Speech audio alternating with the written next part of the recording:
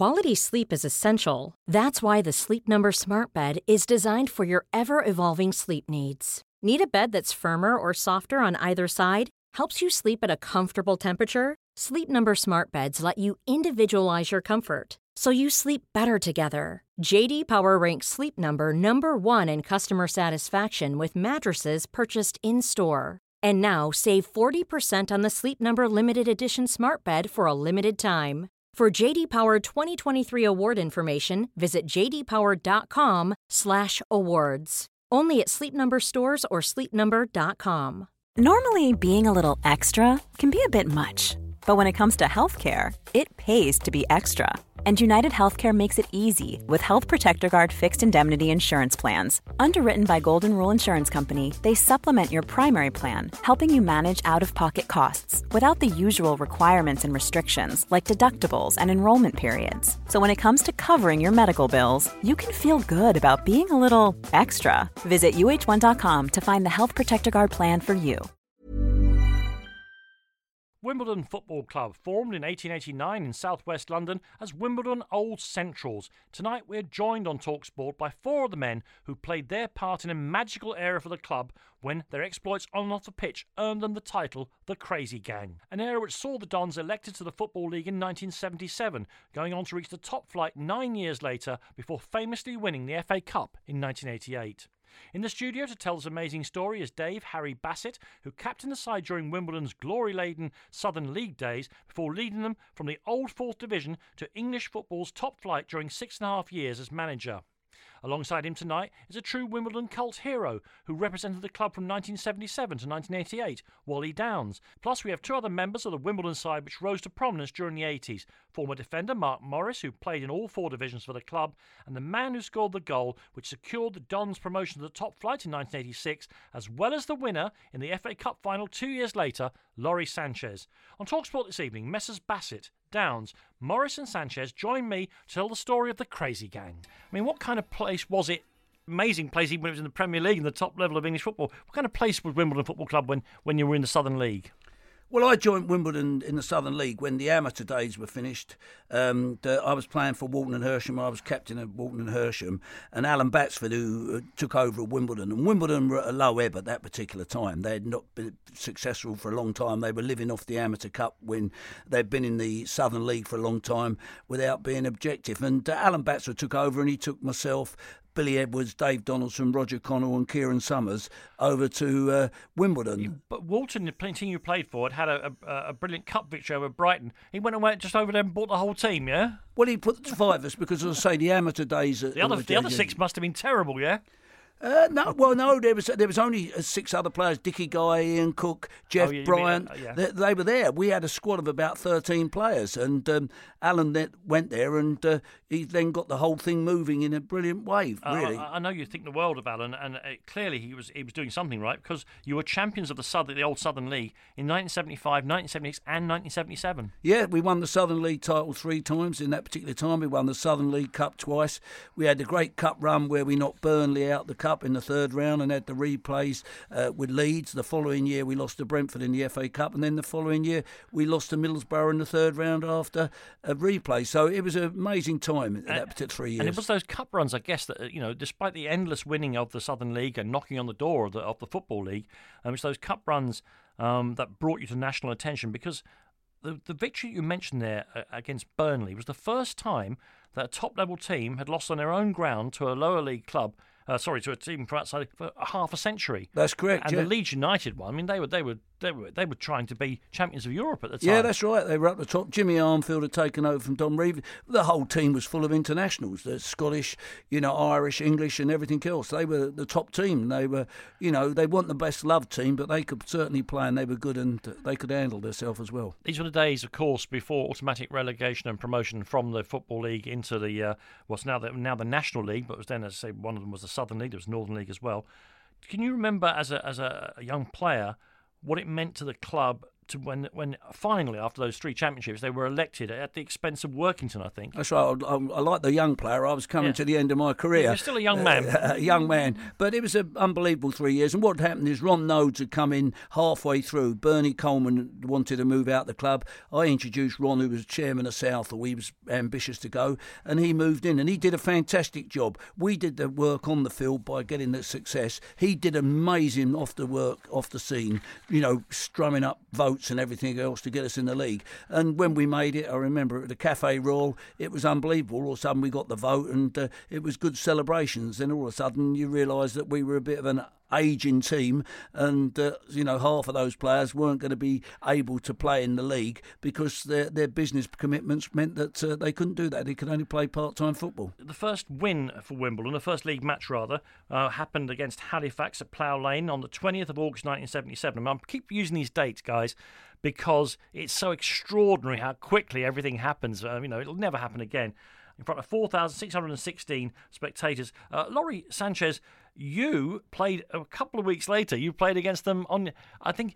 I was a schoolboy. I was a schoolboy 17 in Reading at the time, yeah. Studying for my A-levels. I literally joined Reading that season, being a schoolboy at Southampton. 1st of October 1977, so a couple of months into the season, I made my debut for Reading as a schoolboy, playing against Wimbledon, playing in central midfield against Stevie Galliers, who I later went on to play with, and who was accompanied by Dave Bassett in the centre of midfield. Was Dave any good as a player? Can you remember? Can't remember. No.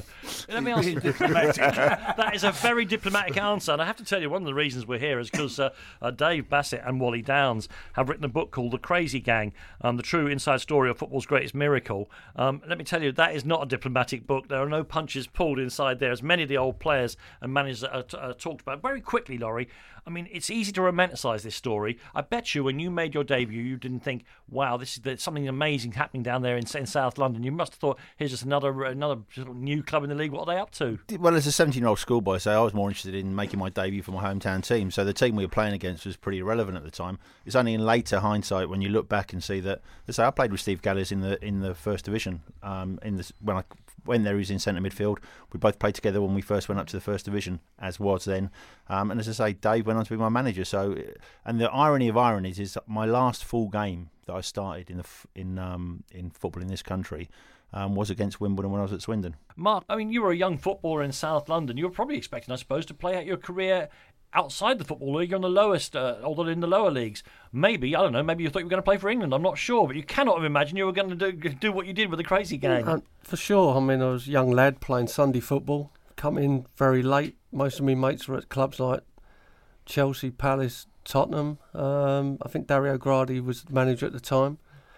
And the club decided to go with 6 apprentices one year, which was a massive leap forward, I think, for them anyway. There was myself, Paul Fishington, Glenn Hodges, Gary Waterman, Keith Hyder and Mark Wright. Well, that's one of the things we'll return to. One of the themes I think often gets overlooked in this story, that Wimbledon started producing its own players out of an academy long before that was the fashionable thing to do, and before the big academies were set up, and many of them went on to play top-level football, went on to be international footballers. Wally Downs is here with us as well, a co-author of the book The Crazy Gang that we're going to talk about a little later on. Wally, yourself, how did you get involved with this team? Well, I played my last ever game for West London Schools against Merton, and luckily enough, Ron Nodes and Alan Smith, who was the reserve team manager, were there. My career would have been certainly not at a pro level straight away. There was only 2 of us as apprentices, me and Nigel Blazey, and I think the big leap of faith the club took wasn't a club's leap of faith, it was because the YTS scheme was introduced and the government paid for it. That's why we took some more apprentices on. Let me ask those of you who were at the club at the time, so Laurie, you'll have to take a back seat slightly here. We've gone on to learn a great deal. We'll talk about the football in just a second, but setting fire to people's clothes, nailing boots to the walls and all the rest of it. Where did that come from? Was it always there, even in the early days? The first time anything like that sort of happened was Dave Besant came in on a moped, 6'5", 50cc moped, black leathers, helmet, the lot. Played in a game, didn't let a goal in, but managed to kick the ball from one end of the pitch to the other, so we signed him immediately. He was really happy about it until he got in the car park, put his helmet on, and it was full up with talcum powder. And it all went down on his black leathers. And he just said, right, the next player that comes, I'm going to do something to him. And it was an initiation thing, just playing a prank on someone. But I've got to say, in my time, there was no burning clothes. I think that sort of escalated a little bit after. Yeah. Did you encourage this sort of thing when you, as a young manager?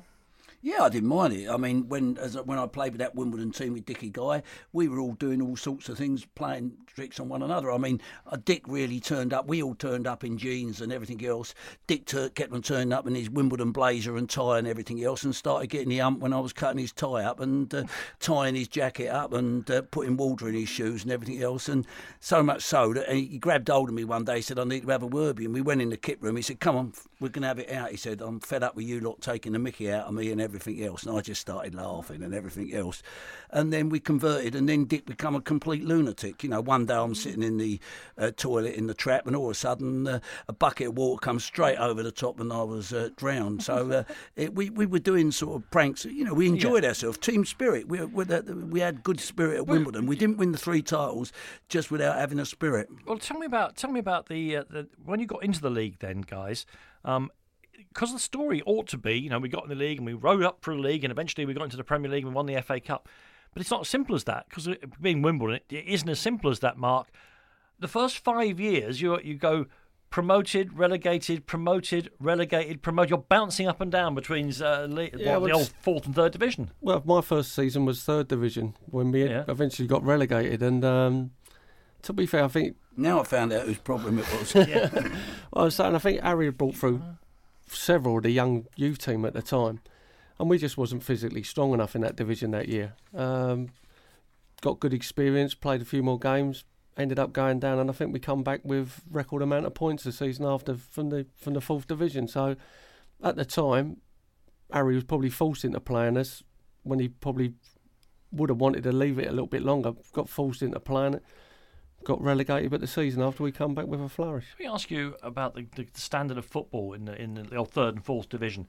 Now, a great deal of in league, what are now Leagues 1 and 2. There's an awful lot of people trying to emulate Barcelona. You know what I mean? They're trying to pass the ball about, and of course it's mentioned all the time on television. Oh, look, they're really trying to string a few passes here together. What kind of football could you characterise it, or was it all different kinds of teams in those lower leagues? It was very physical. There were very stereotypical teams. You'd have a couple of cloggers at fullback. You'd have 2 big centre halves, 2 big centre forwards, 2 little nippy wingers. And it was a lot of the time when you go up north, it would be forget the ball, get on with the game. No television replays, and it was every man for himself. The pitches would be deemed unplayable now a lot of the time during the winter, but you just got on with it. And I think there was more blood and thunder and more crowd entertainment than there certainly is. I mean, I watched the Leeds game last night, 2-0 down, 10 minutes to go, and they're having 15 passes in their own half. No wonder, the crowd were quiet, and it was a different game then, and it was more on attacking and having goalmouth incident and. But part of the reason was the type of pitches you played on as well. Yeah. Once you got past November, the pitches deteriorated big time. Goalmouths were bare. It was mud. So the only way you could get the ball, you couldn't pass the ball on those pitches. So lower down. Now you go to a lower league ground. Pitches are superb from first day to last day. Therefore, that encourages people to want to pass it more on the ground. So there has been a change in the quality of pitches that people play on. That's definitely and that's why Wimbledon were able to beat have a go at Leeds, because on poor pitches they were equal. If Leeds couldn't pass the ball as nicely as they wanted to, then Wimbledon can play to their strengths. We're going to hear, in the course of this 2 hours, as well as the 4 of you, a whole selection of people who've gone on. People talk about there's no characters left in the game. That's because all the characters eventually ended up at Wimbledon Football Club, it seems to me. We talked about Dave Besant signing, an extraordinary man who had an extraordinary career as well. Talk to me, Dave, I'll start with you. In January of 1979, as you were doing this yo-yoing up and down between the 3rd and 4th division, Sam Hammam arrives, another person whose name rings far beyond perhaps even his achievements in the game. Tell us about Sam Hammam and his influence on the club. Well, Sam came looking to join an English club. It was something he wanted to do. He'd been to Chelsea. They weren't interested. He sauntered in and saw Ron and waved £25,000 cheque. Ron, was highly delighted to bank that straight away and made him a director. He bought the club for 25 grand? No, to get himself on the board. All right, I was going to say, even Wimbledon, come on. He got on the board and he was there as a director in those days, and he really didn't come to prominence until Ron moved to Crystal Palace and decided to go there. Sam was going to go to Crystal Palace with him, and then Sam changed his mind and decided to stay at Wimbledon and sort of became the chief exec. But he was also working abroad a lot of that time, so he wasn't here every week or anything else. But he was the owner of the club. He was responsible, and we had a board of directors there working for the club, and I had a responsibility. Basically, Sam insisted that I was involved in everything commercial. I knew what was going on in Nelson's nightclub, the pub, the whole thing. Not everything. Well, the accounts I may add, not the. But that was part and parcel. I had to go to all the board meetings and do it as well as running the football side. Another thing that occurred to me is that the story is now so well known, and whether it's occasionally told with a bias towards one thing or another, the BT documentary, will come on to talk about that a little later on, or the book that the two of you have just put together, written. It's the story, it seems to be, again, all about its upward curve. But try and think back, Mark and Wally and yourself, who were playing in those early days, going up and down the divisions. What was the club's ambition? Did it have any ambitions? Was it just happy to be in the Football League, or was there something more going on? Because otherwise, I don't understand how it suddenly took off. Well, our ambition as players is just to win the next game always. The club. Ron had said initially that he wanted to get the club and Dario into the first division in 10, 12 years, and we did it in 9. But I mean, there were some days when we're going up the motorway with an 8-track. Cassette, and all we had for the whole season was Love on the Rocks, Neil Diamond. No one thought to change it. All the way up there, all the way back, 26 20 away games, and that's what we listened to. So our ambition was It wasn't stuck in the play, was it, Wally? No. No one thought about bringing a different one. Well, to be fair, I think the ambition was to get another contract at the end of the season. That was the massive thing. It was, you used to play and just every game and go out, you used to come in afterwards thinking, have I done enough today to get me next contract? But Dave, you have to think wider than that, don't you? And when you were going up and down and you become the manager, what were your ambitions for this football club? Well, I got the opportunity to work with Dario when Dario was the manager, as assistant manager. But Ron Nodes brought Dario in because Ron said youth was the future and we had to go, and that's why Dario first come to us to work under Alan Batsford with the youth in bringing players in. And Ron realised we weren't going to be able to compete financially. We had to produce our own, and we were fortunate, as I say. Mark Morris, Paul Fishington and Glyn Hodges came. We had 3 out of 6 that actually did brilliant and played in every division for the club. But in those early days, Dario got us promotion. When he took over, we were fighting relegation. We stayed up. Dario got promotion. We got relegated the following season. And halfway through that season, Dario decided to go to Palace with Ron. I was promoted to manager at that time, and it was a matter of creating a situation. And I knew a lot. I was looking after the reserves. I had Wally, I had Glyn, I had Paul Fishington, I had Mark Morris. There was a lot of younger players that we were working with, and I decided we had to give them the chance to go. We were fortunate. When I took over in the January '81, we were 13th. We finished 3rd and got promoted. When I thought it was dead easy, but a year later when we got relegated, it wasn't so easy. But what happened is we had that year 1 or 2 of our best players. Tommy Cunningham was sold, Steve Parsons went, Stevie Galliers went to Crystal Palace, and we were battling. And what it was meant that people like Mark and them started, they had to play. In fairness, and Wally was regular, but we, as they said, they were young, all young lads, and it was hard in that league, but we stuck with them. And at the end of the season, we went down, and during that time, Besant joined us, and 1 or 2 other players started to evolve into the team that for us. So we got a good start for the following season. Guys, in the last section, we could easily get into all the detail about the football matches that saw you bouncing up and down between the 3rd and 4th division. But Wally Downs mentioned there Nelson's nightclub. And, all football fans are fascinated by the way footballers live. Maybe it's changed a bit now. Tell me about the nightclub. Because it was actually in the ground, is that right? Well, it was about 20 paces from the dressing room, and it was executive lounge during the day, and the players would go in there, and that was part of the buzz of the people going in. They could meet the players after the game, so we go in there. One thing would inevitably lead to another. Those people would leave, our wives and all that would be there. They'd go home and get changed, come back. They turned into a nightclub at 9 o'clock. We'd still be there chewing the game over. Harry would come down half cut from the director's box if we'd lost, and there'd be a row would ensue.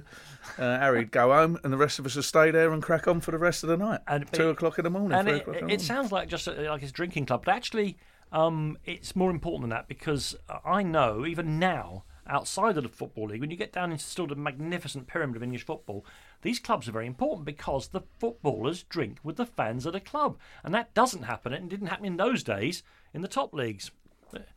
I mean, because I remember my dad used to come to all the games regularly with my granddad, and they used to love having a pint after the game. And when we started getting up through the leagues, they went to places like Spurs, couldn't get a pint, and started moaning, giving it. I preferred it when you were back down the leagues. That's the exact club I was thinking of where this didn't happen, I'll be honest with you.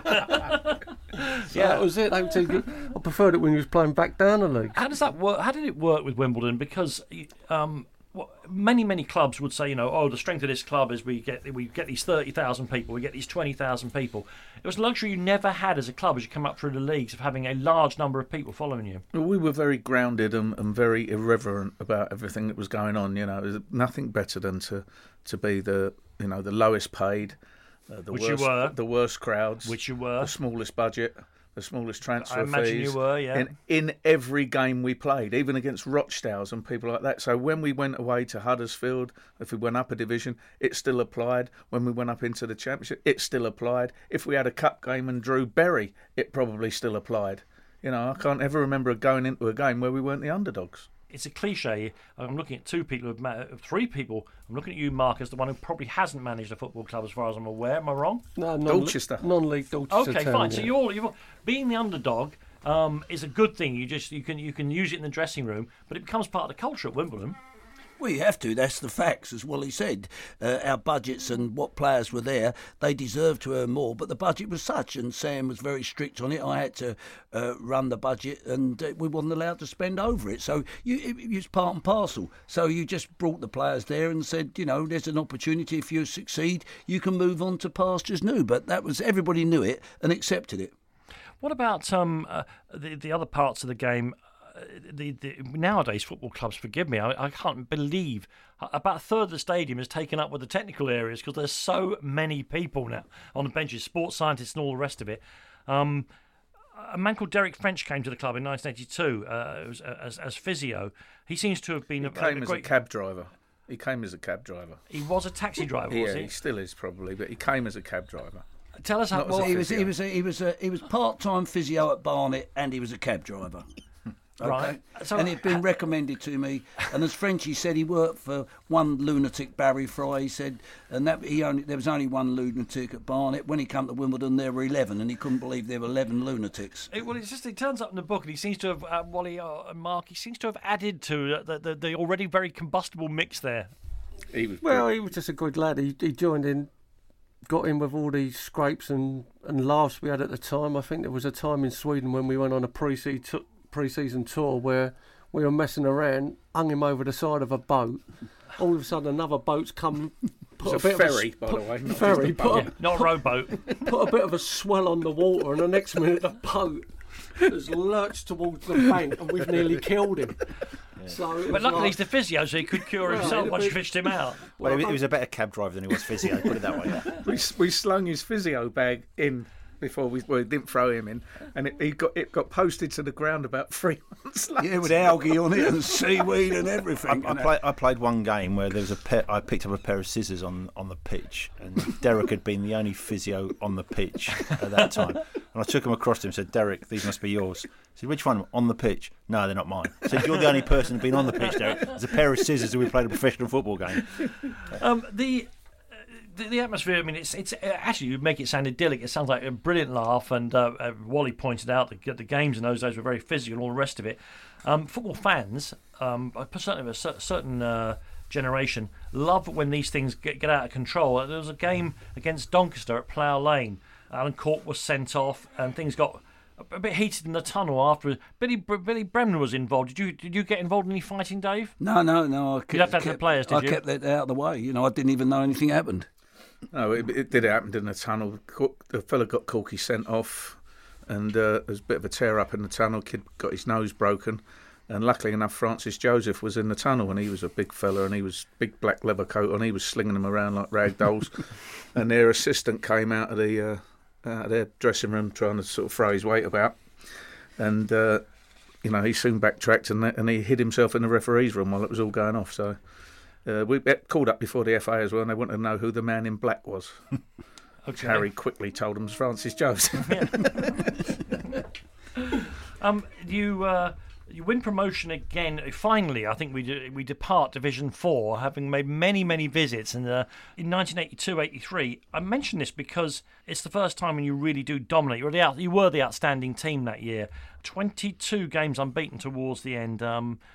When all the laughing stops, I mean, I presume at some stage you have to say, right, this time we are not going to get relegated. We're going to stay in this division in the third tier and move on from there. Yeah, you could see the players grow. I mean, by this stage, people like Wally and Mark and Hodges had nearly 200 games under their belt, or at least 150. They were men now. But were they getting any better? Yeah, they were good. They were good players. The reason they were in the team, and all of them at this particular stage, Gary Peters, who had joined us this year, had done a brilliant job as captain. He came in and adapted to the crazy gang, which Wally had probably enlarged upon. We had, Mark Morris and Mick Smith, who'd been through all this, was a man. Besant had gone on from stage. As Galliers, who Sanch was saying, was really beginning to show. Ketteridge, again, settled in that particular case. And Hodges and Wally had great ability. And we had Corky up front, who was fantastic, who could finish. And his goal scoring was record. So we were a good side. I went into the third division that year confident we were going to go. And we had a little bit of luck. We signed this fella, Nigel Winterburn, the following season. Well, that wasn't a bad little signing for the club. Whose extraordinary pop star hair appears in one of the pictures in the book. And when I mean, the book is full of interesting and funny things, but when I opened that particular page, when I've worked here with Nigel, it just made me burst out laughing because there's absolutely no self-awareness in it. I've just got big hair. Hey, it's Paige DeSorbo from Giggly Squad. High quality fashion without the price tag. Say hello to Quince. I'm snagging high-end essentials like cozy cashmere sweaters, sleek leather jackets, fine jewelry, and so much more. With Quince being 50 to 80% less than similar brands. And they partner with factories that prioritize safe, ethical, and responsible manufacturing. I love that. Luxury quality within reach. Go to quince.com/style to get free shipping and 365-day returns on your next order. Quince.com/style. Flexibility is great. That's why there's yoga. Flexibility for your insurance coverage is great too. That's why there's United Healthcare Insurance Plans. Underwritten by Golden Rule Insurance Company, United Healthcare Insurance Plans offer flexible, budget-friendly coverage for medical, vision, dental, and more. One of these plans may be right for you if you're, say, between jobs, coming off your parents' plan, turning a side hustle into a full hustle, or even missed open enrollment. Want more flexibility? Find out more about United Healthcare Insurance Plans at uh1.com. Mom deserves the best, and there's no better place to shop for Mother's Day than Whole Foods Market. They're your destination for unbeatable savings, from premium gifts to show-stopping flowers and irresistible desserts. Start by saving 33% with Prime on all body care and candles. Then get a 15-stem bunch of tulips for just $9.99 each with Prime. Round out Mom's menu with festive rosé, irresistible berry chantilly cake, and more special treats. Come celebrate Mother's Day at Whole Foods Market. The world of football has changed so much that it's hard to believe that after that triumph, you ended up celebrating in a pub owned by a player who, within the 10 years previous to that had been winning the double, Frank McClintock. Is that right? Yeah, that's right. Well, we'd come home from Bury and, everybody, the boys were brilliant. We were there. It was a bit difficult because I was due to go out that night and so was Frenchie, but the players decided we were going for a drink, and as we got near Watford, my trousers and shoes went flying out the window, some of Frenchie's gear. They wouldn't let us get off the train, and we ended up in Euston, and it was in Frank McClintock's pub, and I really don't know. Oh no, we got a taxi because I said to Frenchie, we can't go on the tube with just underpants and a shirt and a tie on. Yeah, no, I didn't have a tie. And Derek would have known the other taxi drivers as well. So that's that right. Yeah, well, no, he was useless. He couldn't get hold of anybody. But, you know, obviously the wife wasn't best pleased when she saw me turn up at about 1 o'clock in the morning, and I slept in the guest room.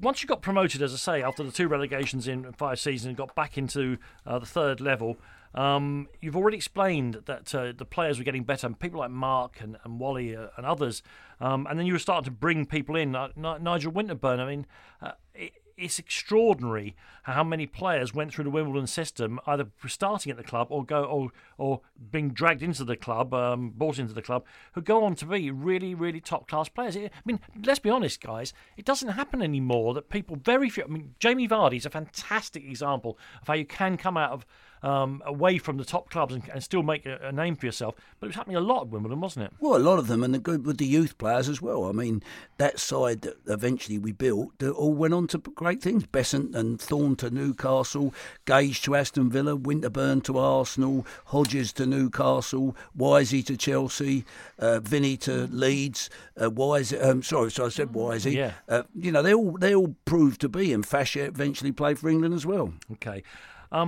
Rarely did any of our players go to any of the clubs divisions that we were in as well. When we were coming up, they never looked and thought, I'd just say Reading when they were in the same division, they never looked at any of our players and thought, we'll take them there.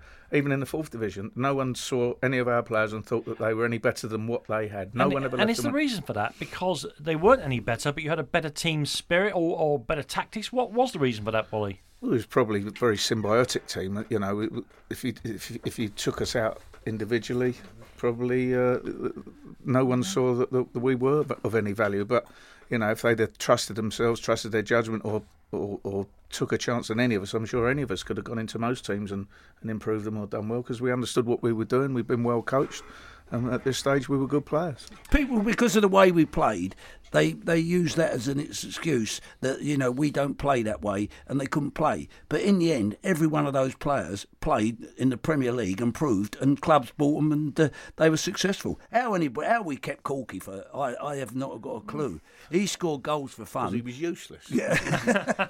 They kept on saying, well, he can only score goals, but he's not very good in the build-up play. Sorry, I mean, anybody can get the ball over the goal line. Strikes me that's a pretty valuable thing to have in a football team. Well, it's surprising what people tell you, you know. Again, as I say, there was many. Well, I'm not sure Corky can play at the highest level. He's no very good in the build-up. Well, he knew he wasn't, so we used to get the ball in the box and he'd head it in. He got us at half-time once. We're coming off Corky. Me and I just come in and he's sitting in the corner taking his boots off. Harry's going, what are you taking your boots off for, Corky? I'm not going out second half. Why not? I'm not going out, Harry, if they don't keep getting crosses in. So Corky said, so I said, well, what are you talking about? Harry took Corky's side, said, start getting crosses you two in. And Corky said, the reason I'm taking my boots off is you know I'm no good on my feet. Put it in the air. That was his reason at half-time. And they put the ball in the box. But he did put his boots back on, I take it. He put his boots back on, but threatened us with that every half-time for the next 2 years after that. It's interesting to me that the way that the club had been going 5 or 6 years earlier, whereby they were being successful, gradually getting better, winning the Southern League, and then making their name through cup performances, actually repeats itself after a few years in the league. You're going up the leagues, but there's 2 cup ties, one in the old Milk Cup, the League Cup, and one in the FA Cup in successive seasons against Nottingham Forest. Then, of course, a European power managed by, if I might say so, and there are many candidates, but one of the greatest managers I think I've ever watched operate in Brian Clough. Tell us about those 2 games in the second round of the Milk Cup in October of '83. Yeah, well, we beat them 2-0 in the first leg, as it was then at that stage, and then we went up to Nottingham, you know, for the second leg, and we drew 1-1, and the boys did tremendously well. We murdered them at Plough Lane in the 2-0. I mean, Hodges scored with the 90th minute. It could have easily been up there. Obviously, it was a bit more of a difficult game, but we dealt with it, and we had a great time. How did Brian Clough react to this? Well, he took it very, very well. After the game, he came in and introduced and gave us himself and said, well played, terrific lads. And he brought a crate of champagne in for the boys. He said, you've done really well. You've done your club proud. Did you get any of that champagne, Mark? I think I must have drunk a fair bit that night, because coming home on the train the next morning I felt a bit worse aware, and I think we was at Scunthorpe on the Saturday, and we got beat 5-1. So yes, you did. Must have had a fair bit there. We went 1-0 up though, didn't we? It was still a bit buzzy from that one. The following season, there's more to this actually. If I go back to the book, didn't the celebrations in Nottingham include how can I put it, some of the benefits of a female company? Yeah, there was. I think we was all in a nightclub and the girls were coming along, and I think Stanley Reid let the cat out of the bag, the chairman at the time. Aha. We've come back on the train. We fell off the train. We fell off the train at Euston. Television cameras and obviously waiting for us because we had such a great result. But then Stanley's come up and dropped a bombshell of how well all the young ladies and girls had looked after us in Sheffield that night. Nottingham. Nottingham, and little did we know we all had to go into the wives and girlfriends that afternoon. No, it was quite funny. They all had that because it was on like news at 6, and all of a sudden they've got it, and all of a sudden, this come out, and my wife goes, "What went on last night?" I said, "I don't know, love. I went to bed early." Yeah. And the following season, the two you met again in the 4th round of the FA Cup after a draw again at City Ground. You Wimbledon, and this was a very, very incredible result again. They beat the mighty Nottingham Forest by a goal 2-0 at Plough Lane. Laurie, you were there. Well done. You started that move. I remember actually because I used to watch. I think it was London Tonight, whatever the local London station was. And I remember the season before and Stanley Reid coming out after this great win. Oh, hang on, we're going back to that. Good. Yeah. Because you're safe enough here, aren't you? Cheers, Dan. I was at home and I remember him coming out and he said what he said, and I'm thinking, their missus ain't going to be happy with them when they get home. Little realising that a year later I'm at the club. How did you find, Laurie? Look, we're talking to 3 men here who grew up with this club, and it's unfolding. I mean, it's it's an unfolding culture that we're hearing about. You, of course, get rocketed from Reading, where you've played a couple of 100 games, of course, straight into this. How did you find it? Well, I find it difficult because I'm very much after the crazy gang bit for me was the bit you've spoken about here from the 4th to the 2nd. Yeah, I joined in as was the 2nd division then and played obviously in the 1st and then the Premier, and I bridged that gap between. I played with some of these players. A lot of these players are playing in 4th division, like Stevie Galliers, like Guppy, like Smithy, like Wally. I should make the point that Corky. Guppy is Mark Morris's name. Why Guppy, Mark?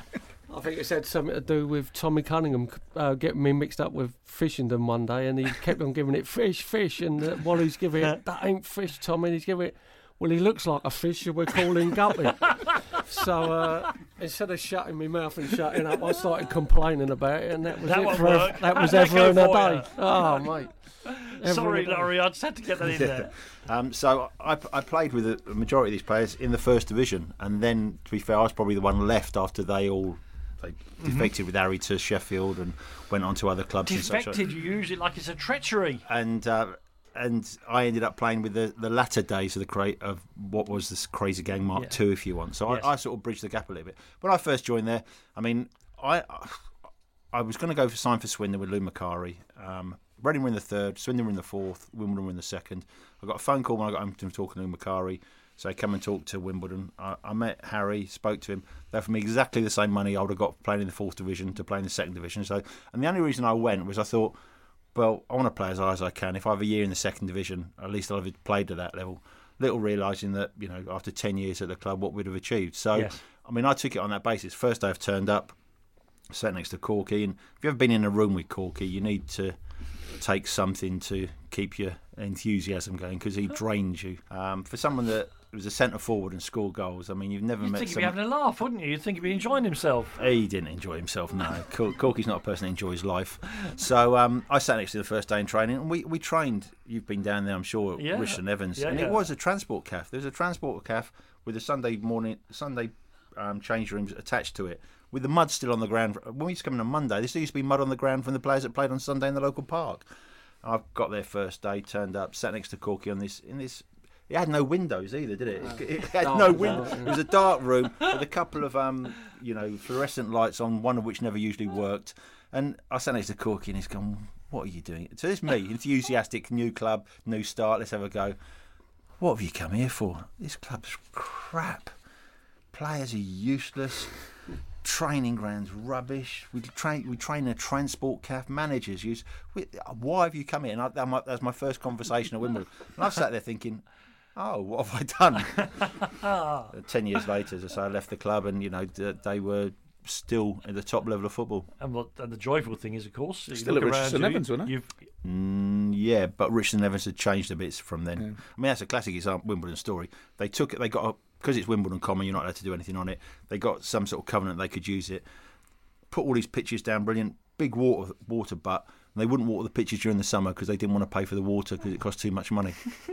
During the next hour, we'll concentrate on the era when you get up and promoted out of the second division into the top level of English football. An unbelievable rise. But Harry, I've got to ask you firstly, in the middle of all this, you leave the club, but only for very briefly. Again, you couldn't make it up. It's pure Wimbledon, this, isn't it? You left to go to Crystal Palace. Yeah, well, what happened, we got promoted from the third division. My contract had run out and Sam was dithering and we couldn't come to sort of a conclusion, but it wasn't a major problem for me. But then Ron Nodes, who was manager of Crystal Palace, and I'd known Ron since I was 14 years old, and, he was at Wimbledon with us. He then offered me the Palace job, and Ron did a very persuasive job that, it was a step up for me. I was moving to a bigger club with bigger crowds, etc., more money, etc., etc., and he offered me a decent contract and everything else. And I got sucked in, really. I just thought, Sam doesn't seem to be that bothered, really, in terms of what would happen. So I made the mistake of,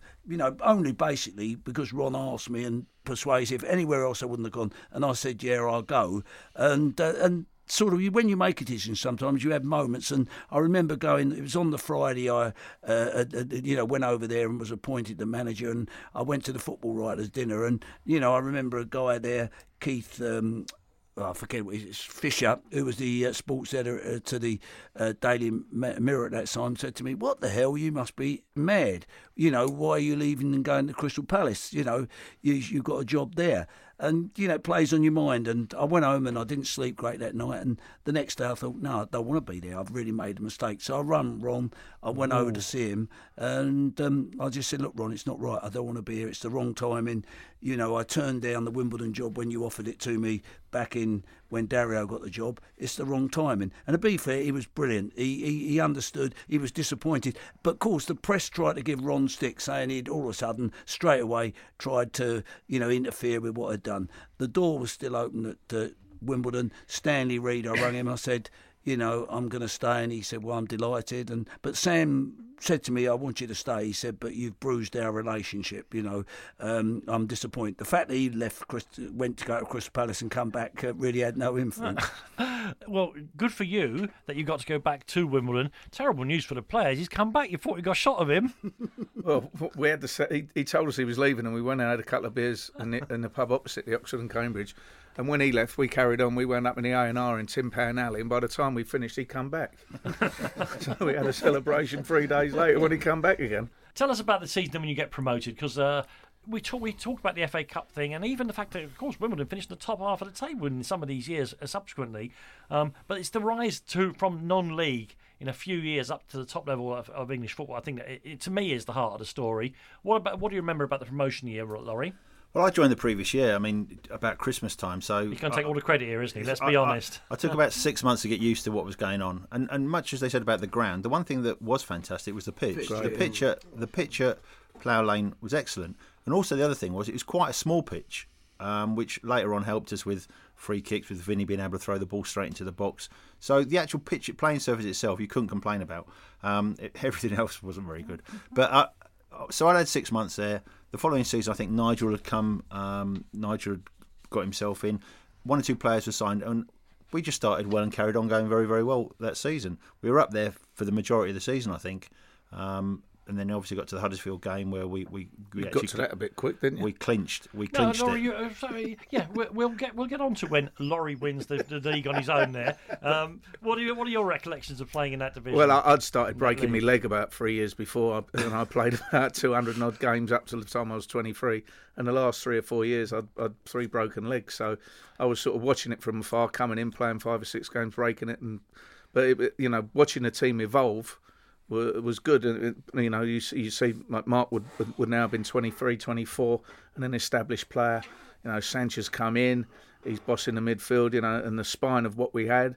You're just watching the young players come in, Fishington looking good. Hodges was one of the most talented players around. Fishington was bone idle, but could score, one of the best finishers I ever saw. You know, you could really see the team blossoming. I mean, the way you played. I mean, I always think there's a little bit of nonsense about the long ball game, because I think most of the teams in England, for various reasons, were playing very directly between the mid-'80s and the mid-'90s. Yeah.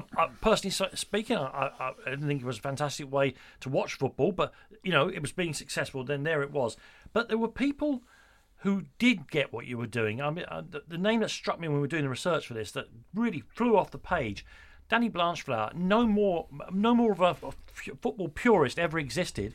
He actually made a point of phoning up and coming to see you and to talk about the way you were playing. Yeah, that's right. He'd watched our progress and he just rung me up out of the blue and said, look, I'd like to do something. I'd like to come and spend a few days. He was journalist at this time. Yeah, journalist for the Sunday Express. And he said, I'd like to come down and have a look. Would you mind? I said, no, come down by all means. And he turned up. He was a terrific guy. He came in the cafe where, we used to have sort of breakfast or midday meal if you wanted to and that. And then he watched the training and joined in. He was there for a couple of days and he really enjoyed himself. And hence, he did his article. Yeah, well, let's get back then to John Fashanu who joined. Will we talk about John Fashanu now or later, Laurie? I think it was a pivotal moment, really. I mean, we were up at the top of the table. It's coming to deadline day, and I don't know what happened between Sam and Harry, but he got him to spend some money, £125,000 for Fash, who on his day was the biggest handful centre forward you could have in the country. And he came over to us from Millwall, and that pretty much helped us to get where we needed to go. If it hadn't come, would we have still got up? Maybe. But him coming was a sort of sign of intention. One, Sam got his money out and realised money had to be paid. Two, we got a forward that was a great forward for Corky as well. And allowed Corky not to have to do all the hard work and just put the ball in the goal. And it was a great signing at a great moment. It allowed us not to fall away, didn't it? Yeah. I mean, it just pushed us a little bit further on. Well, we'll talk about John's personality and the things he said on that BT documentary, which I think is fair to say, the book, The Crazy Gang, which Dave and Wally have put together, is a response to a little later in the show. Let's get back to this moment when this club is heading towards the First Division. I couldn't agree more with Harry Redknapp that this will never happen again. It's obvious that the game has just changed so much. A 1-0 win over Stoke in Wimbledon's final home game meant you needed one more point to clinch promotion, as I've got it right here, with 3 away games left. The first of those 3 games was at Leeds Road, Huddersfield, on the 3rd of May 1986.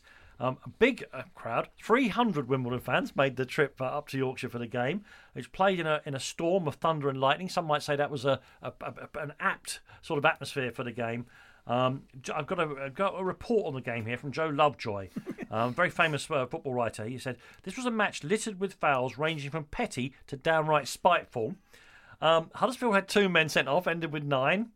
And then, we finally got a goal. Laurie, can you describe the goal? I understand that you scored. That takes Wimbledon into the First Division. Yeah. It's strange because I'm on the ball with Kevin Gage and Glyn Hodges. Now, Glyn Hodges was our specialist taker. Gagey did it right foot, Hodges did it left. And for some reason, I don't know what happened. I remember saying to Gagey, just roll it to me. And he's literally rolled it to me. I'd never taken part in free kicks before. Not in those type of free kicks. And so why did you say that? Why did you tell him to roll it to you? I have no idea. And to this day, well, I have no rolled idea. It to him. I have no idea. Yeah, that's what Gagey said to me. I can't understand why I did roll it to you because Hodges was there. Who, of course, has an absolute wand of a left foot. Yeah, but it had to be a right footer for this one. Anyway, he rolled it to me, and I've struck a great shot, and it's flown in. And we hung on to win, and obviously that counted up. But a lot of people, come to me after and say, "Oh, Laurie, I was at the cup final." Wimbledon fans, and I say, "Were you at Huddersfield?"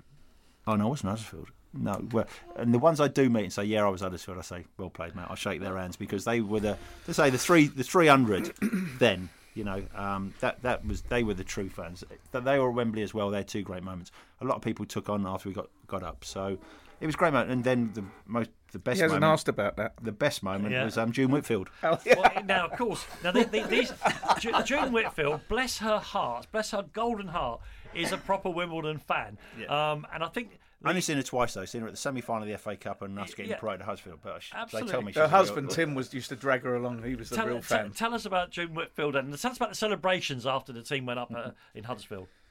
I don't think they got 2 out of hand, did they? No. When it was coming home. Well, still 2 games to go, wasn't it? Wasn't like Bury. June came in the change room, didn't she? And Huddersfield's like all those days, small dressing rooms and that. And everybody's jumping up and down. I think Bess is totally starkers. Stood on a bench, wasn't he? And she's going around shaking everybody's hand without realising that Bess is stood on the bench, stark naked. And of course, she walks straight at eye level to shake his hand, and he has to look up at him. And this, and then she moved on very quickly. But she gives the impression wasn't that quick.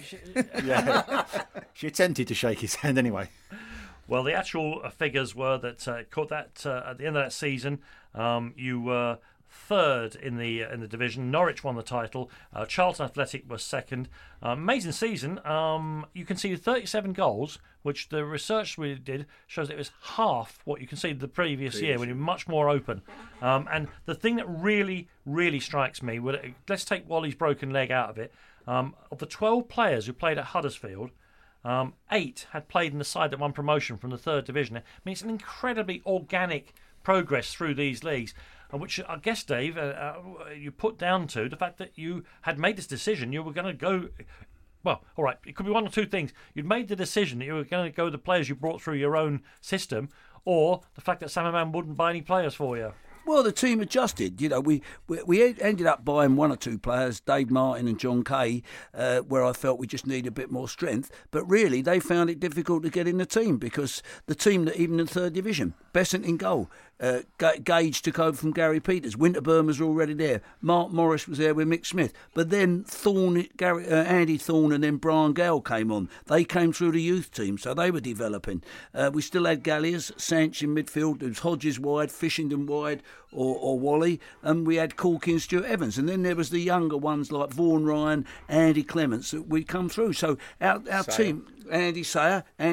So over half of our playing squad, which was probably about 18 or 19 in that last year, were all played for the youth team. You know what? We talked about Danny Blanchflower saying that it was what he did, a positive thing. I think Eamon Dunphy, I think one of the best critics of football in the modern world, also said this is fine, but this was not a universally held view.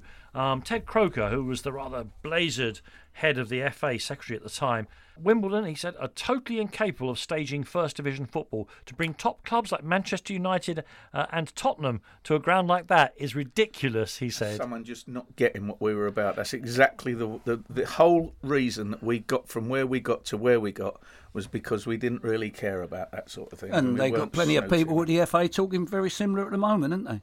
But to be fair, it was true. I mean, the stadium wasn't the stadium. I mean, he's having to go to the stadium. I mean, yes. I don't think he's having to go to the team. No. It was a stadium. We'll get onto that in a minute. And it was only the Premier League that forced us to move to play all our games away from home at Selhurst. Brian Talbot, a decent player, but an England player in his time. He said that, I quote again here, they will be slaughtered in the First Division playing the way they do. He could have played for us, though, Dan, because he was just an up-and-downer. He couldn't pass water. Tough, yeah.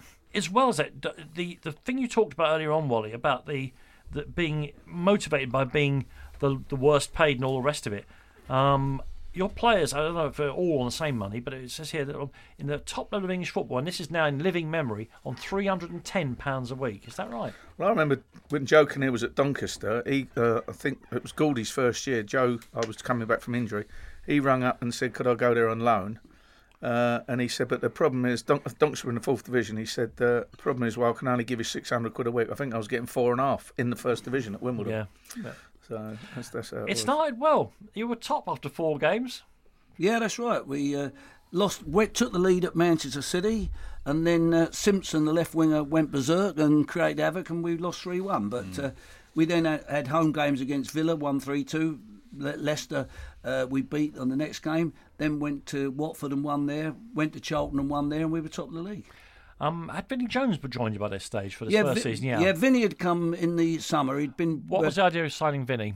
Well, what did you seen in him? Alan Batsford recommended him to me. Obviously, Alan Batsford was manager of Wealdstone at this time, and Alan, I kept in touch. He'd recommended Francis Joseph when I was at Hillingdon Borough before. I trusted Alan, and I went and saw Vinnie play a few times, and I just felt with his enthusiasm and determination, and he was athletic, he was strong, and I just thought, well, what can you get for 10,000? And that was it. And so Vinny come round. We sent him to Sweden, which was great, to prepare himself, and he did terrific when he went out over to a team in Sweden for the summer. He came back and he was in the squad. Now that he's said in the papers today that he's never coming back to England, I think we can talk quite safely about this now. Whenever you read about this era, and about Vinny in particular, people can say, oh, don't forget, of course, he could really play. Could he? Could he really play? Yeah, he'd in training, he'd ping like 40, 50-yard balls out, he'd hit a volley in. He's a good finisher, he could play, but, he wasn't... his most accurate pass was his throw, though. Yeah, he wasn't dainty, but, he was terrific to have around the place, and he was very similar to Sench. The thing I say about Vinny, and I say it to my players when I was in Northern Ireland, is he was an average top division player. But if he walked into a bar with Alan Shearer, people recognise Vinny first, because Vinny believed that he was excellent. And now when he's acting with De Niro, he believes he's as good a actor as De Niro, and Vinny believes that. And that's what it's got him to where he is, that he's made 50-odd movies in Hollywood, that he's played for Chelsea, he's played at Sheffield United, he's won an FA Cup winning from someone that had come literally off the building sites to Wimbledon as a 20-year-old kid. His self-belief, unless you meet him, is unbelievable. He's absolutely unbelievable.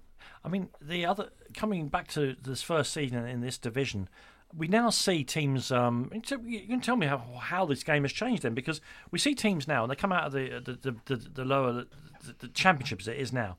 They are hell bent on finishing 17th. They spend money. They know that if they can just win 10 games, draw a couple of games, luckily, you finish 17th. You finish 6th. You beat Manchester United. You beat Chelsea. Is it that it's not possible now, or teams just not ambitious enough when they come out of the lower leagues? They're brainwashed after teams to play in the same way as the top sides, and instead of going out and actually trying to compete on their strengths, they try and take teams on the opponent's strengths. I see it time and time again these days. Well, I look at it and go, you can't match up against Arsenal. Are you trying to pass it and do it? And the teams that do well against Arsenal are the ones that suddenly just give, I tell you what, we're going to get in their faces. We're going to have a go against these today. And if Arsenal do get beat, it's normally against a side that does that. And then you think, well, why don't more people take that on board and do that? Wednesday the other night. Yeah, so a team that's prepared to really get in their faces and have a go. I know it's more difficult in modern day football. But the Dumfries and Blanchflower, as we spoke about earlier, he said that they saw what we did. The thing was, because what we did it well. And now Barcelona do what they do very well. Most other teams are a poor pastiche of Barcelona, and that's why it's boring. We did our thing, and I think the people that you spoke about earlier, they saw that and say they do their thing, they do it right, and they flaming spot on about it, and it's efficient and it works for them.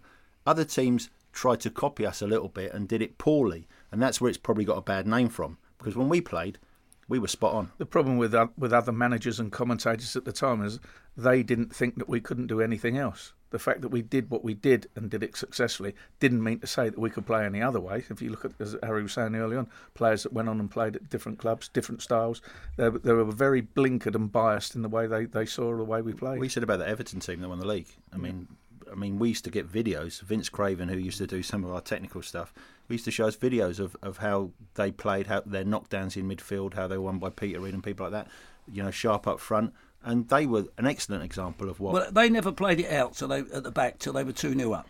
And that's why they were a great team, because they got 2-0 up, then they started playing it out the back, and then all of a sudden you got a different problem. And their confidence was good. They were a top team. You've all got coaching badges. You've coached clubs to promotions and championships and international teams even. Would it be possible to play as Wimbledon played in the top level of English football in this year when you finish 6th, don't forget, now?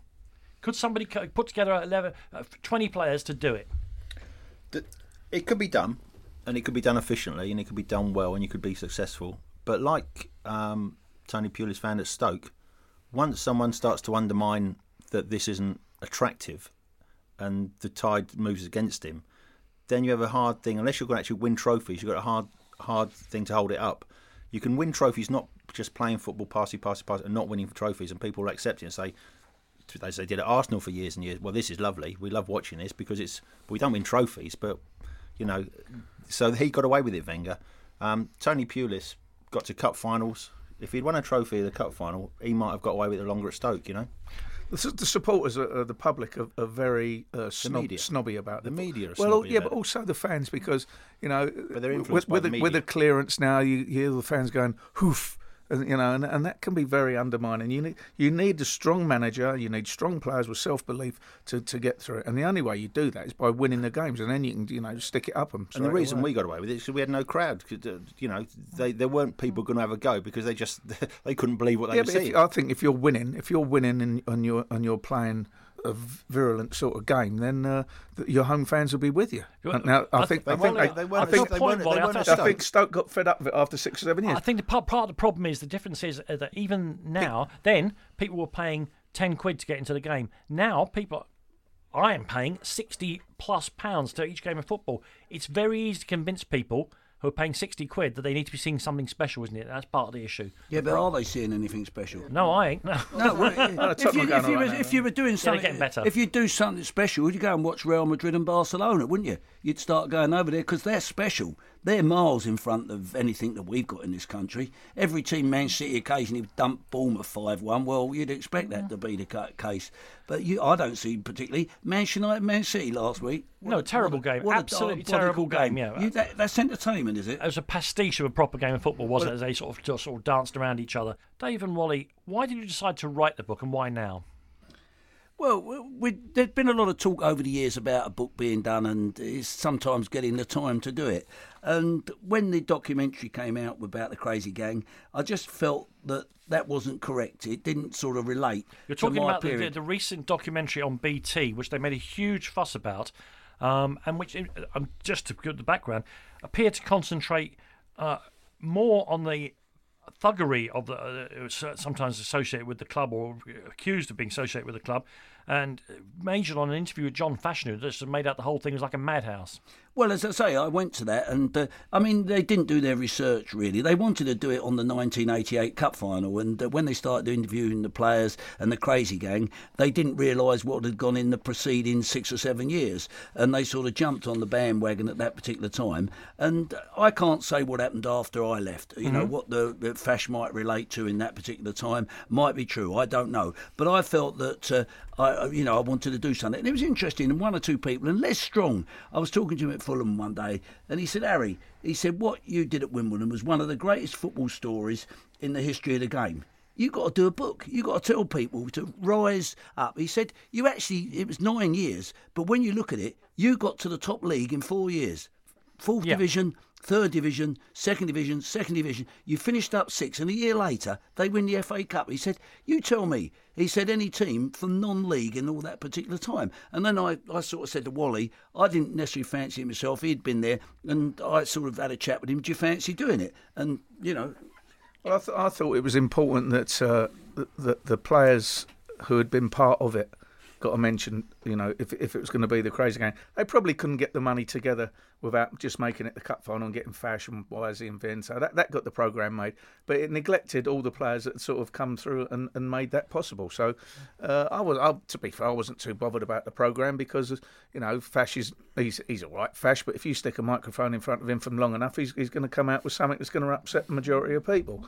So I just wanted, a little bit of redress, and to get the people like, Mark didn't get a mention or a little mention, Mickey Smith and Galliers, they were the people with the heartbeat of the club that had got us to the position for that documentary to get made. So there wasn't any malice on it from my point of view with the documentary, but I just wanted to redress it and get the other players mentioned in it who've been a big part of it. And the book, of course, gives you an hour-long programme compared to a book. This is much more detailed, and it allows you to actually tell the story, good and bad, in more detail. And you've talked to a lot of your ex-teammates. The book works as a series of interviews, doesn't it? Short interviews.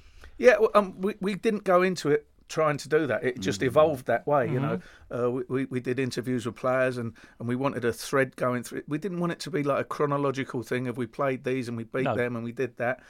So it's the first time I've ever been involved in doing a book, and it did you enjoy it? Yeah, I did. Well, meeting up with the lads was great, and we've got together for the first time in over 30 years because we got no ground to go back to and have old boy reunion. So it was, and reading reading their interpretation on things as well, because if Dave and I had been sitting in on the meetings, perhaps it would have been a bit different. But they were given carte blanche to say what they want and how they felt, and I think it's come out okay. Mark, you say we heard there, you're one of the people who it was felt, having played in all 4 divisions, his voice wasn't heard. You weren't mentioned perhaps enough in that documentary. Did you enjoy being asked about these old days? Are you enjoying this programme? And is there anything that you, when you were asked to contribute to the book, you thought you didn't want to talk about? No, I think it all depends what kind of character you are. Some people want to blurt it out, and other people keep their memories more private. The book itself, I've read it now. I think it's fantastic. Is it a fair representation of what your memories are? Yeah, because I think the good thing about it as well, it's just not censored. It tells, the one story is the laughs and the jokes and that, but the one thing that's always missed out a little bit for all these stories is the hard work, the discipline, the sacrifices that people have had to make to do what they've done in their careers. I mean, there's a lot of hard work by players, management, even the people behind the scenes at Wimbledon. People in the offices and that. You forget about all these things, and it just turns up, materialises itself in a magnificent and fantastic cup final win. But there's a lot of people along the way that deserve to be part of that story as well. Let me ask you, I mean, Laurie, you're sat there as well. Something that Mark said there absolutely struck me to the heart. When you all meet up, the people who did this remarkable thing, you don't have a ground to meet at. There isn't a Wimbledon Football Club anymore. How difficult is that your memories are no longer encased? Every other footballer, you have your memories in the ground and the collective memory of the supporters of that club who carry on the tradition. They're not there for Wimbledon. It's a strange situation, that we spent all that time and all that effort and everything, and it's a bit controversial because of obviously what happened with the 2 clubs. Obviously, the fans that stood on the terrace in '88 have gone and formed their own club, AFC, which I think is probably the second best story in football from where they've got to where they are now. Brilliant. After this one. But whether I like it or not, I never played for AFC Wimbledon. Wally never played for AFC Wimbledon. Guppy never played for AFC Wimbledon. The team that we played for was a team that was moved to Selhurst in the first place, which I didn't like. We used to say we played 38 games a year away from home, which made the achievement at Selhurst even more important if you think about it. But then that team was then allowed to move to Milton Keynes. I understand it can no longer be done because the FA have changed that down. Well, it was ridiculous. It was absolutely ridiculous. So the team we play for, as someone said to me once, has given birth to two children, one legitimate, one illegitimate, and it's depending which one you want to call that. And I know there are people with the original Wimbledon that are still involved with MK Dons. I'm not. I mean, I always take it as the scene in Back to the Future being relevant this week, where he's playing the guitar and he's got the picture of his parents stuck to the end of the guitar, and he has to keep playing so that they get together, so that he can be his future can. And I feel that we're a bit like that. The picture of my past is that picture falling away, and we go down to AFC and we all support AFC and what they've done. It's an unbelievable job. But I never played for AFC. We're coming to the most high-profile moment that this club ever enjoyed, the 1988 Cup Final, by which time many of my guests here were no longer with the club. Mark, you left just before the triumph. How hard was it to leave you'd been there all your adult life, indeed, I guess since you were a kid, and it was such a unique and, as we've been hearing, different place. How hard was it to move on, or is it just something you have to do because you're a footballer? Well, it's something you have to do, but it was very, very hard. Your memories and everything are steeped in that club. The fact of the matter was the club had 2 young centre-halves coming through, Andy Thorne and Brian Gale, and I could just see that my time was going to be limited at the football club. Dave went on to Watford, and when he went to Watford, he gave me the shout, and I ended up joining him there. As often happens. Why, Dave? Why did you leave Wimbledon at the height of their powers? Because you did leave at the height of their powers. Well, my contract was running out that year, and I couldn't agree a contract with Sam. It just went on and on and on. You'd have thought he'd have wanted to tie me up, but I think in a way Sam felt he wasn't getting the credit from the fans, and I was getting the credit for the fans. Really? You think that? Yeah, definitely. Yeah, I mean, Sam, when you sort of know him, he's got to be head of the family, and it's his decisions.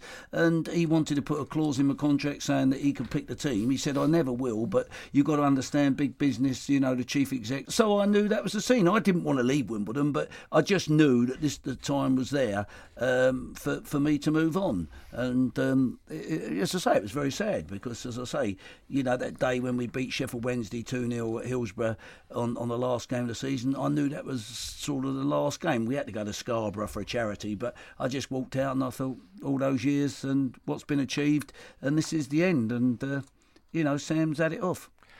The end doesn't. I mean, you could argue that you going, people like Mark going, who've been through all the leagues, it's the end of the story. It isn't, because the public face of the story does go on, but and reaches a kind of high watermark with the '88 Cup final. And we've done a whole programme actually in this series of My Sporting Life on that. And Bobby Gould was here and Terry Gibson. Poor old Ray Houghton of Liverpool at the time had to sit through the extraordinary antics of that team even then, which, Laurie, you were part of. But of course your goal is now one of the most well-remembered goals in history of English football. Tell us about the run to the Cup final. West Bromwich Albion, Mansfield, Newcastle, Watford and Luton. I remember we should have gone out to Mansfield. I think Terry Phelan got us the winner on a pitch at their place that we should have lost on. I remember at Newcastle, Mirandinha chased Dave Besant round a pitch, or Bess chased Dave Mirandinha after the game round the pitch. West Brom, I can't remember. I remember Mick Hartford put Luton ahead 1-0 in the semi-final, and we got back to 2-1. Played in front of 23,000 people, I believe, at White Hart Lane. One of the only semi-finals you could have paid to get in on. I mean, it's an extraordinary thought, that, isn't it? It was local, really local for both teams. And Liverpool Forest was sold out, couldn't get a ticket for it. Yeah, of course. We wanted to avoid both those teams because they were at the peak of their powers at that time. And we were playing Luton, which was a team we were well capable of beating. And as I say, you could have turned up on the day, bought a ticket for a semi-final and watched it with 23,000 other people. And tell me, can you remember how you got to the ground? Were you in the minivan with Bobby Gould, or did you take your own transport? I drove. Because he told me that half the team were supposed to... He said, any of you can get to the ground, drive. He drove half the team on a minivan, and they were stopped very close to here on Blackfriars Bridge by the police, and he had to explain there would be no semi-final of the FA Cup if he didn't let them get through there. Well, I think it was the escort, wasn't it? The police escort that usually turned up to meet the bus, had met him on the bridge and said, "Where's the bus?" Said, "Well, this is it." This is it. But you got to remember, in those days, it was easier for players who lived all over London to get to London grounds by making their own way there rather than come all the way to Plough Lane and then fight our way across London traffic. And I won't let you describe your winning goal. We can actually hear the highlights now. This is the FA Cup final in 1988. There's no detail of it that hasn't been unturned by documentaries, by programmes like this, and yet every time you think about it, let's not pretend it was the greatest upset of all time. They were in the top half of the table, Wimbledon, but given the history, the relative history of European champions Liverpool and Wimbledon, who've come from where we've heard of today, it still sets the hair on the back of your head arise. Mark, where did you watch the game? I was actually at Wembley, sitting in the stands. Me and Glyn Hodges went to watch. We both left the club that season. Yeah, so we were there. So how did that make you feel, watching them win the FA Cup? Well, you've been at a football club a long, long time. You dream about, could that have been me out there?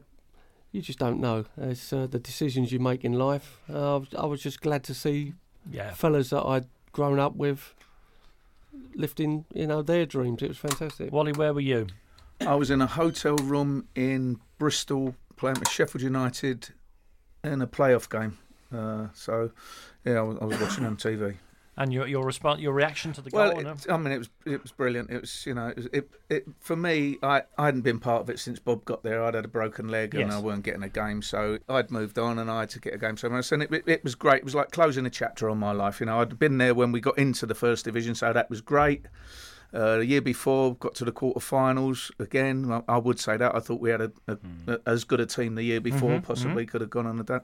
So to see all my mates winning the cup final and scoring a goal that that had been born on the training pitch 10, 15 years before was great for me, and it was like closing the chapter on my life and sort of get on with everything else. And Dave, if anything, your association even longer, having been a player there from the mid-70s, managed them through the leagues. Where did you watch the game? I was working for the television with Ian St John. We was doing punditry, we was both doing co-commentary and everything else, and it was loving him. He really hated every minute of it. He was so upset, he really was. And I bet you loved that. I loved it. It was a little giggle, and he just couldn't believe it. He just said, I don't know how this mob, they're used, how they've beaten Liverpool, I really don't know. But that was being derogatory, really. I think he was just at the raving ump, really. And it was great. It was great to see the boys with Best saving the penalty, Sanch getting the goal, Wisey putting the free kick in, Thorny giving the penalty away, and the combination. And it was terrific. I was delighted. It really was, because I'd have loved to have been there. I'd have loved to have been Bobby Gould that day. Of course you would, but I wasn't jealous. I was envious. Laurie, the book will put the record straight about the Crazy Gang, and whether there is no longer a Wimbledon FC that we recognise, that name is etched into the base upon which the FA Cup stands. So it's a very important goal and a reality that can never be taken away. The celebrations afterwards, proper Wimbledon celebrations, or were you more seasoned pros by those days?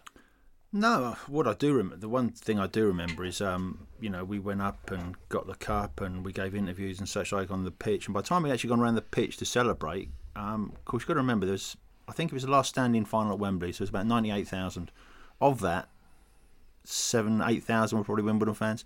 Of course, 90-odd thousand Liverpool fans weren't going to stand and celebrate us winning the cup, so they disappeared. And so the stadium was empty by the time we went round it. I think we saw Harry up in one of the commentary booths, and we showed the cup up to him. Amazing. Didn't know Mark was there till just now, but it was, it was a Wimbledon celebration. But the immenseness of it, we've lived through all this. When you're living through it, you don't realise what it is. No. It's only when people write about it afterwards.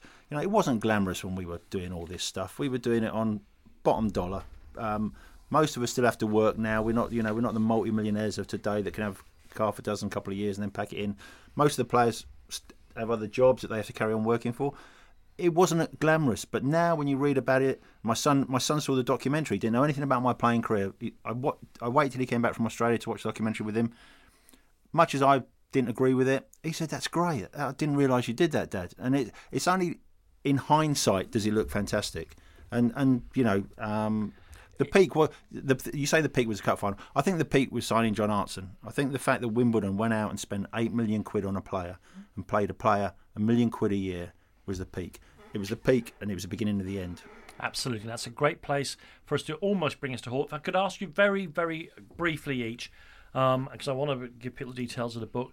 Mark, if you're looking back on everything we talked about, the beginning of your adult life, what's your memory? What's the thing you'll cherish most about these amazing 10 or so years that we talked about? Just really, really glad to be part of it, and it's probably made me the man I am today. Wally, what about you? I think it's the camaraderie that that we managed to get as a group that I think footballers don't have the opportunity to get today with 2.5 years together. We were together for a bloody long time, and every day was enjoyable. Every day we learnt something, and every day we enjoyed one another's company. And it was, that's, as Mark said, it forms your life. And if I could leave the last word, I'm sure you won't mind me leaving the last word to Dave, Harry Bassett, to his close friends, and all the players call him Harry. You yourself, all those years you spent in and around Wimbledon, what is the thing that now warms you at night?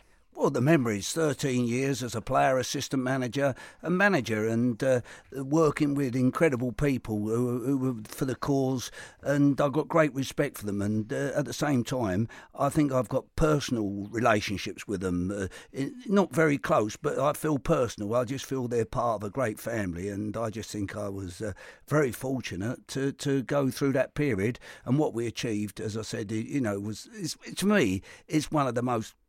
It's got to be one of the best success football stories ever, what anybody says. And the fact that we don't get the credit, well, we've had our little day and we've had a book, and we'll enjoy the future. You've been listening to an archive edition of Talk Sport's My Sporting Life with Danny Kelly. Thanks for listening, and make sure you subscribe on Apple Podcasts, Acast and Spotify for more top Talk Sport content. A lot can happen in the next 3 years. Like a chatbot may be your new best friend. But what won't change? Needing health insurance. United Healthcare Tri-Term Medical Plans are available for these changing times. Underwritten by Golden Rule Insurance Company, they offer budget-friendly, flexible coverage for people who are in between jobs or missed open enrollment. The plans last nearly 3 years in some states, with access to a nationwide network of doctors and hospitals. So for whatever tomorrow brings, United Healthcare Tri-Term Medical Plans may be for you. Learn more at uh1.com. Imagine the softest sheets you've ever felt. Now imagine them getting even softer over time. That's what you'll feel with Boll & Branch's organic cotton sheets. In a recent customer survey, 96% replied that Boll & Branch sheets get softer with every wash. Start getting your best night's sleep in these sheets that get softer and softer for years to come. Try their sheets with a 30-night guarantee. Plus, get 15% off your first order at bollandbranch.com. Code BUTTERY. Exclusions apply. See site for details.